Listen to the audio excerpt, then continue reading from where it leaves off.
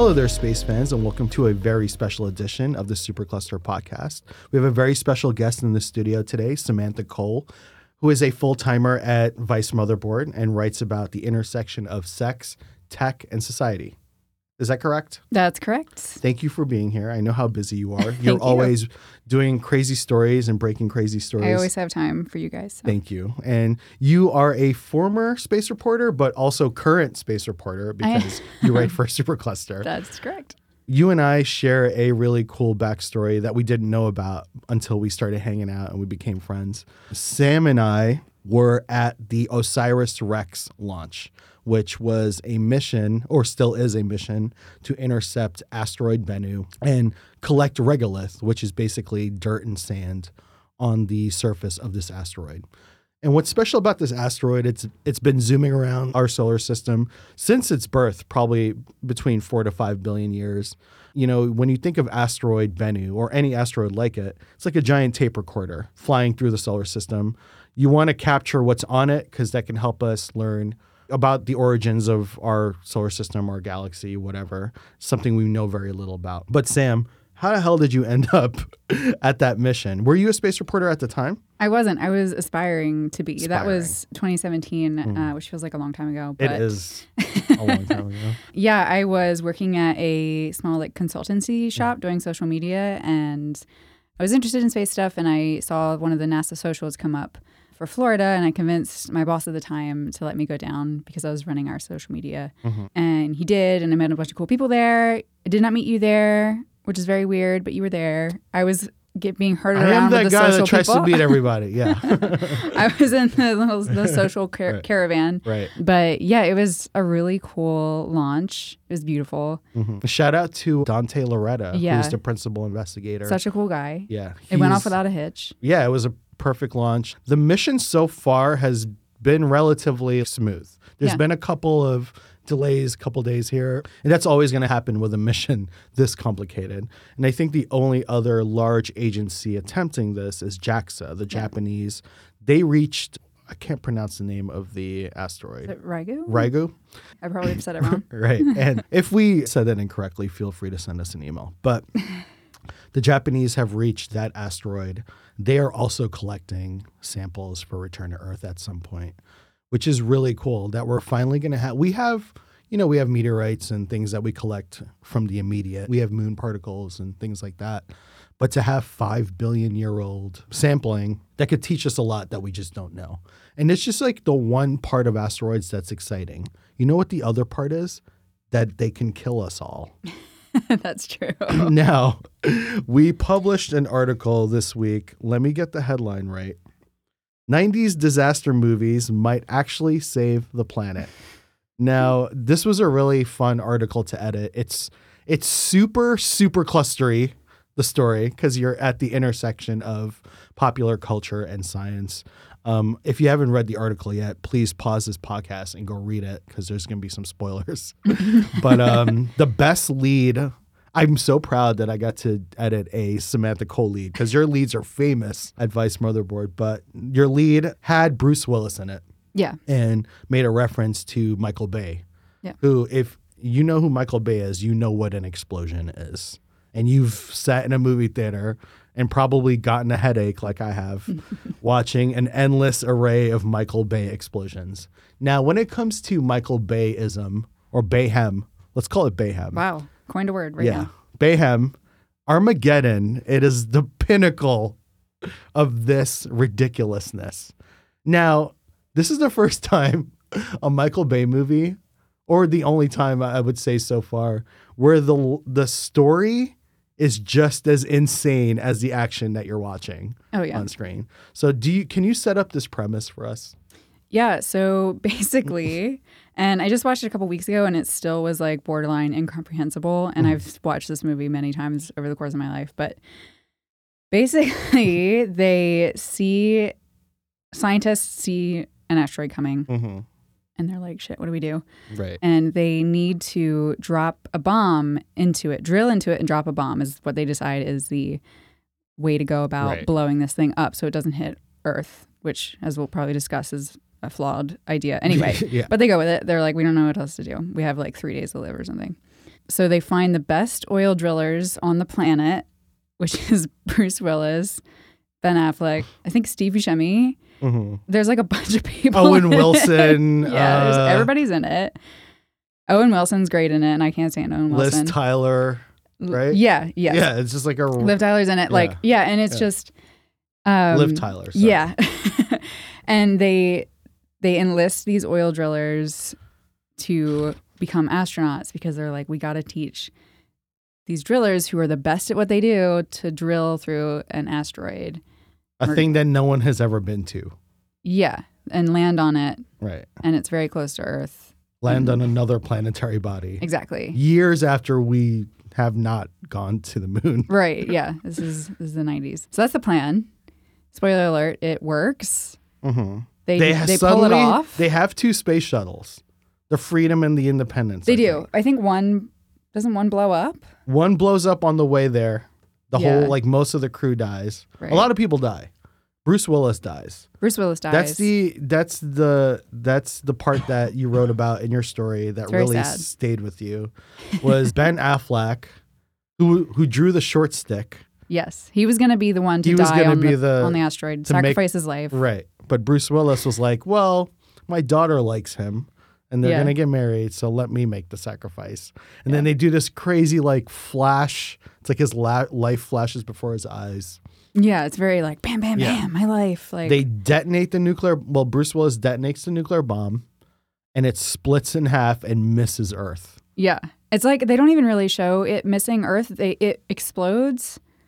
And the last thing you see is like the scientists are celebrating and stuff. Yeah, and, like, you see like a computer screen. Yeah, right. And like it's like there's an explosion like in the sky, which is still like you're still really close. Really close. Like you're still dealing with like a lot of like particles and things that are gonna hit Earth. Like a million things. I mean, Paris, as we talked about, gets destroyed in the beginning. In the beginning of the movie, I think this is how the movie like starts.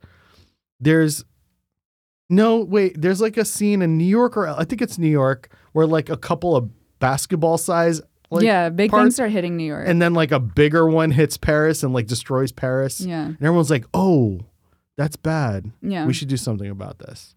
Right. So on a bigger macro scale, society watched this movie and they were like, oh, damn, asteroids are pretty dangerous. Yeah. Now, there was another film that year called Deep Impact. Mm-hmm. Which came out a couple months before Armageddon. But it didn't get as much of a... Right. Well, it didn't have Bruce Willis in it. Right. And everybody else. Yeah.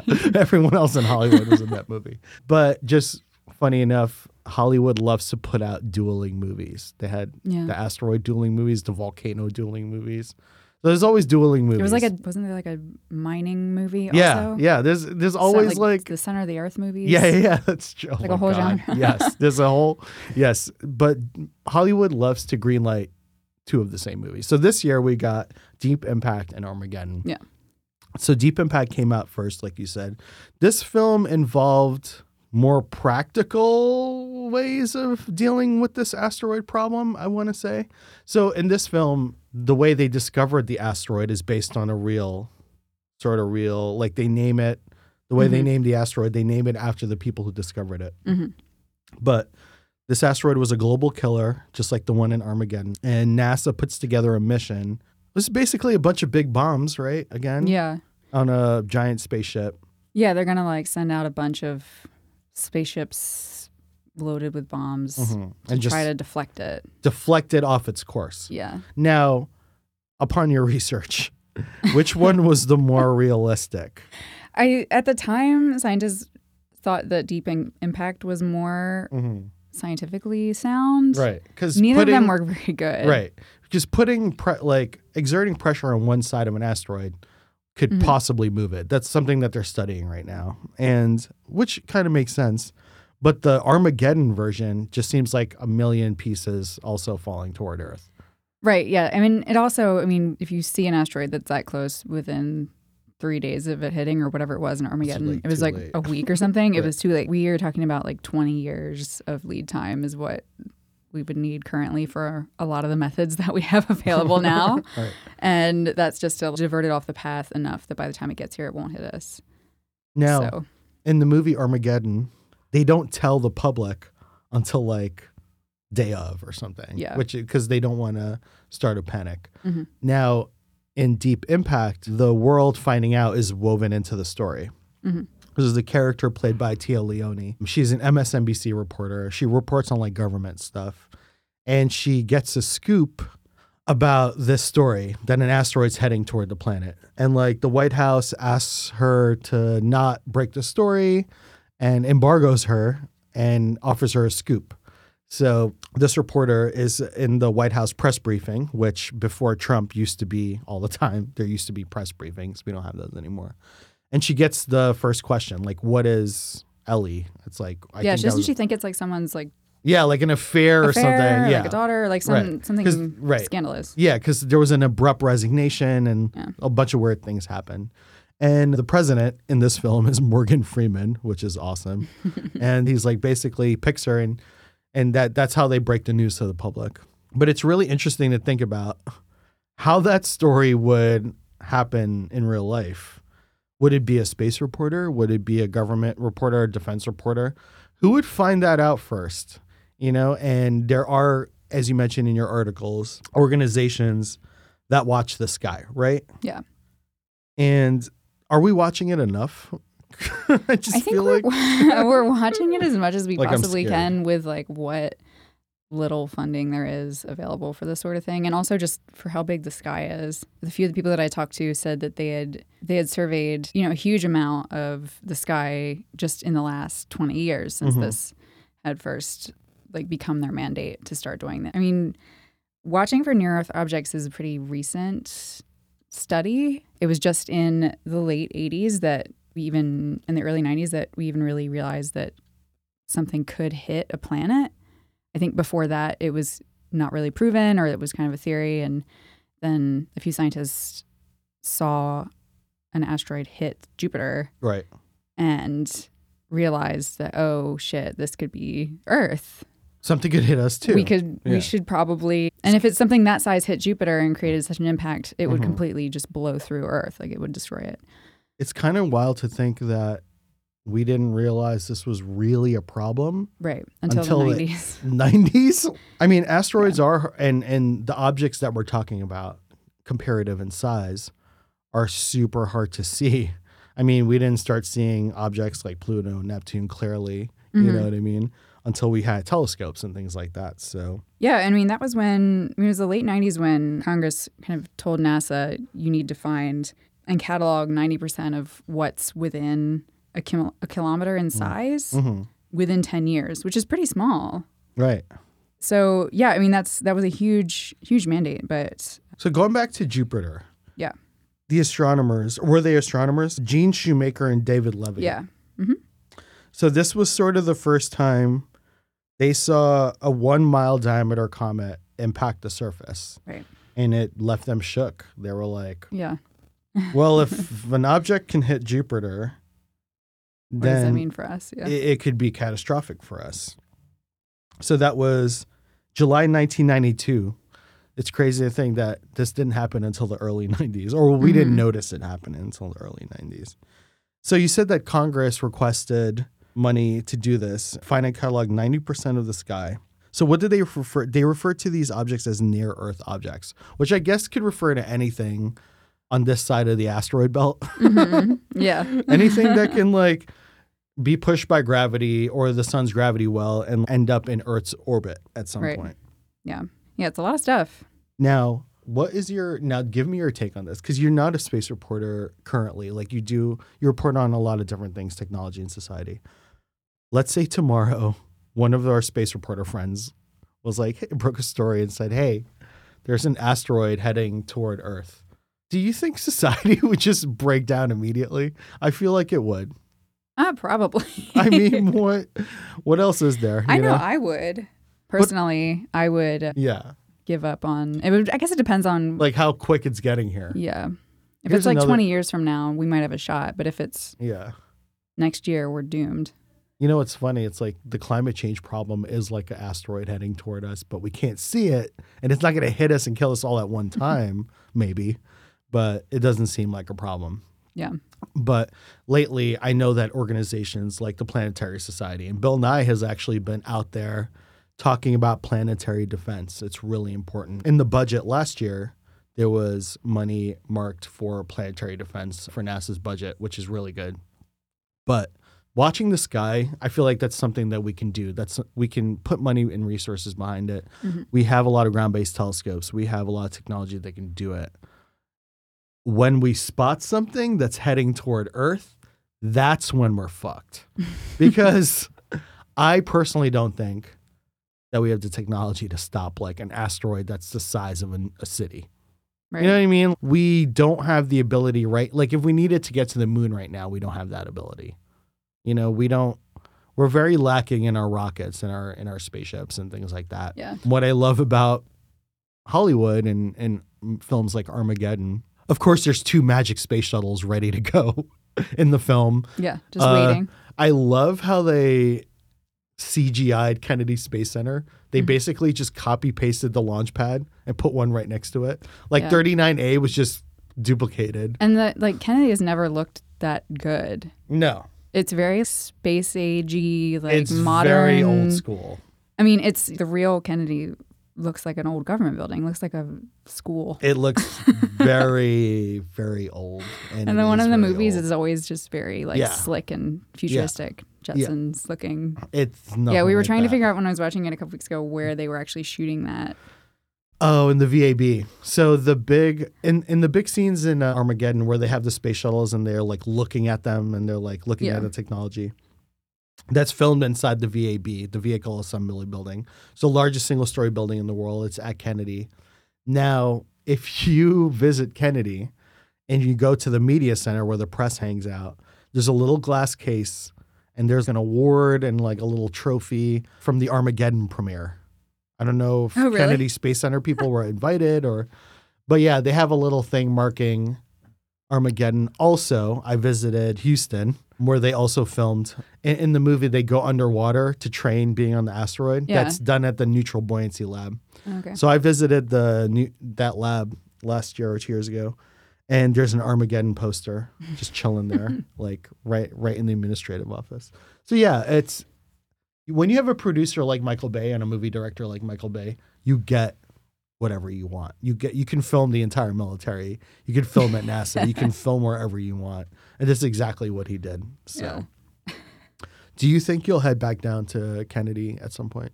I definitely want to. I want to for the big one, the crewed launch. Human launches are coming out. Yeah. That should be fun. And yeah, it'd be cool if you became a space reporter full time again. Motherboard. Yeah. It would be cool. It would give me an excuse to get down to Florida more, which I would definitely enjoy. Tell us a little bit about your day-to-day, though. Like, what kinds of stuff you report on? I don't know if that's stuff that's of interest. It's okay. No one's going to stop us. No, we're interested because, one thing that Supercluster does is we're getting, we're working with people who aren't space reporters currently. I think the readers are interested in knowing what, because some of you guys like, Daniel Oberhaus, he was at Vice Motherboard for a while and then he moved over to Wired, but he's writing about energy a lot. And we have a new reporter named Jillian Kramer who wrote about crime and different things. So I want to do more space stories from people who have different perspectives. And it's obviously yours is not completely different because you have space experience, but please tell our readers about some of the things. Keep it PG-13 for us over here. I mean, my primary beat is technology and porn and sexuality and all that good stuff. So yeah, some of the things I've been working on lately, I just finished a big magazine feature, which will come out in the spring, about porn and parody and like the role of comedy in porn. Ooh. So when you see like those crazy like SpongeBob in a porn videos come up, or Legos having sex. One time, Sam tweeted a photo of a space shuttle that was very sexualized, and I retweeted it, and I got in a lot of trouble. Yeah, we did a story once about about people who wanted to have sex with airplanes, and that also included the shuttle. Right. People were making fan art of the shuttle. If you're gonna have sex with anything that flies, the space shuttle is a pretty good choice. Yeah, it's very, it's curvy. It's got.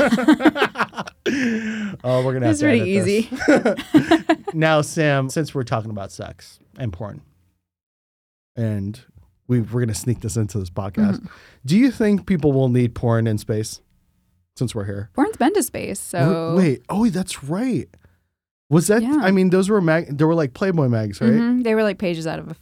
And they went up to the moon, actually. Yeah, That's yeah. I don't remember terrible. which astronaut had that. slash but awesome. I don't know. It was in their like mission Right. kit.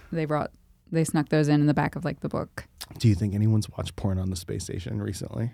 I don't know if that. I guess if they brought like a tape, they didn't really even stream it.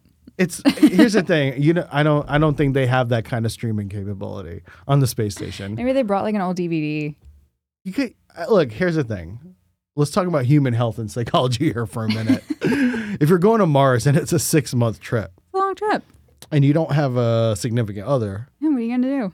what are you going to do? Sam, I'm ordering you to look into this. All right, I'll investigate. I'm giving you an assignment.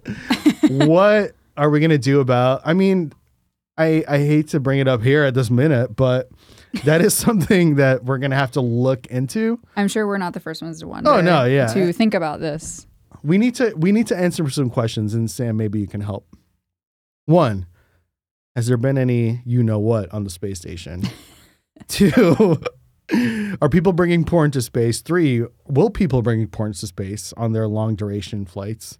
And what are we going to do about the lack of sex in space? Because that's going to be a widespread problem as like civilization goes to space, like as a whole. Like we're going to be working in orbit, moon, space station, Mars, going further and further out.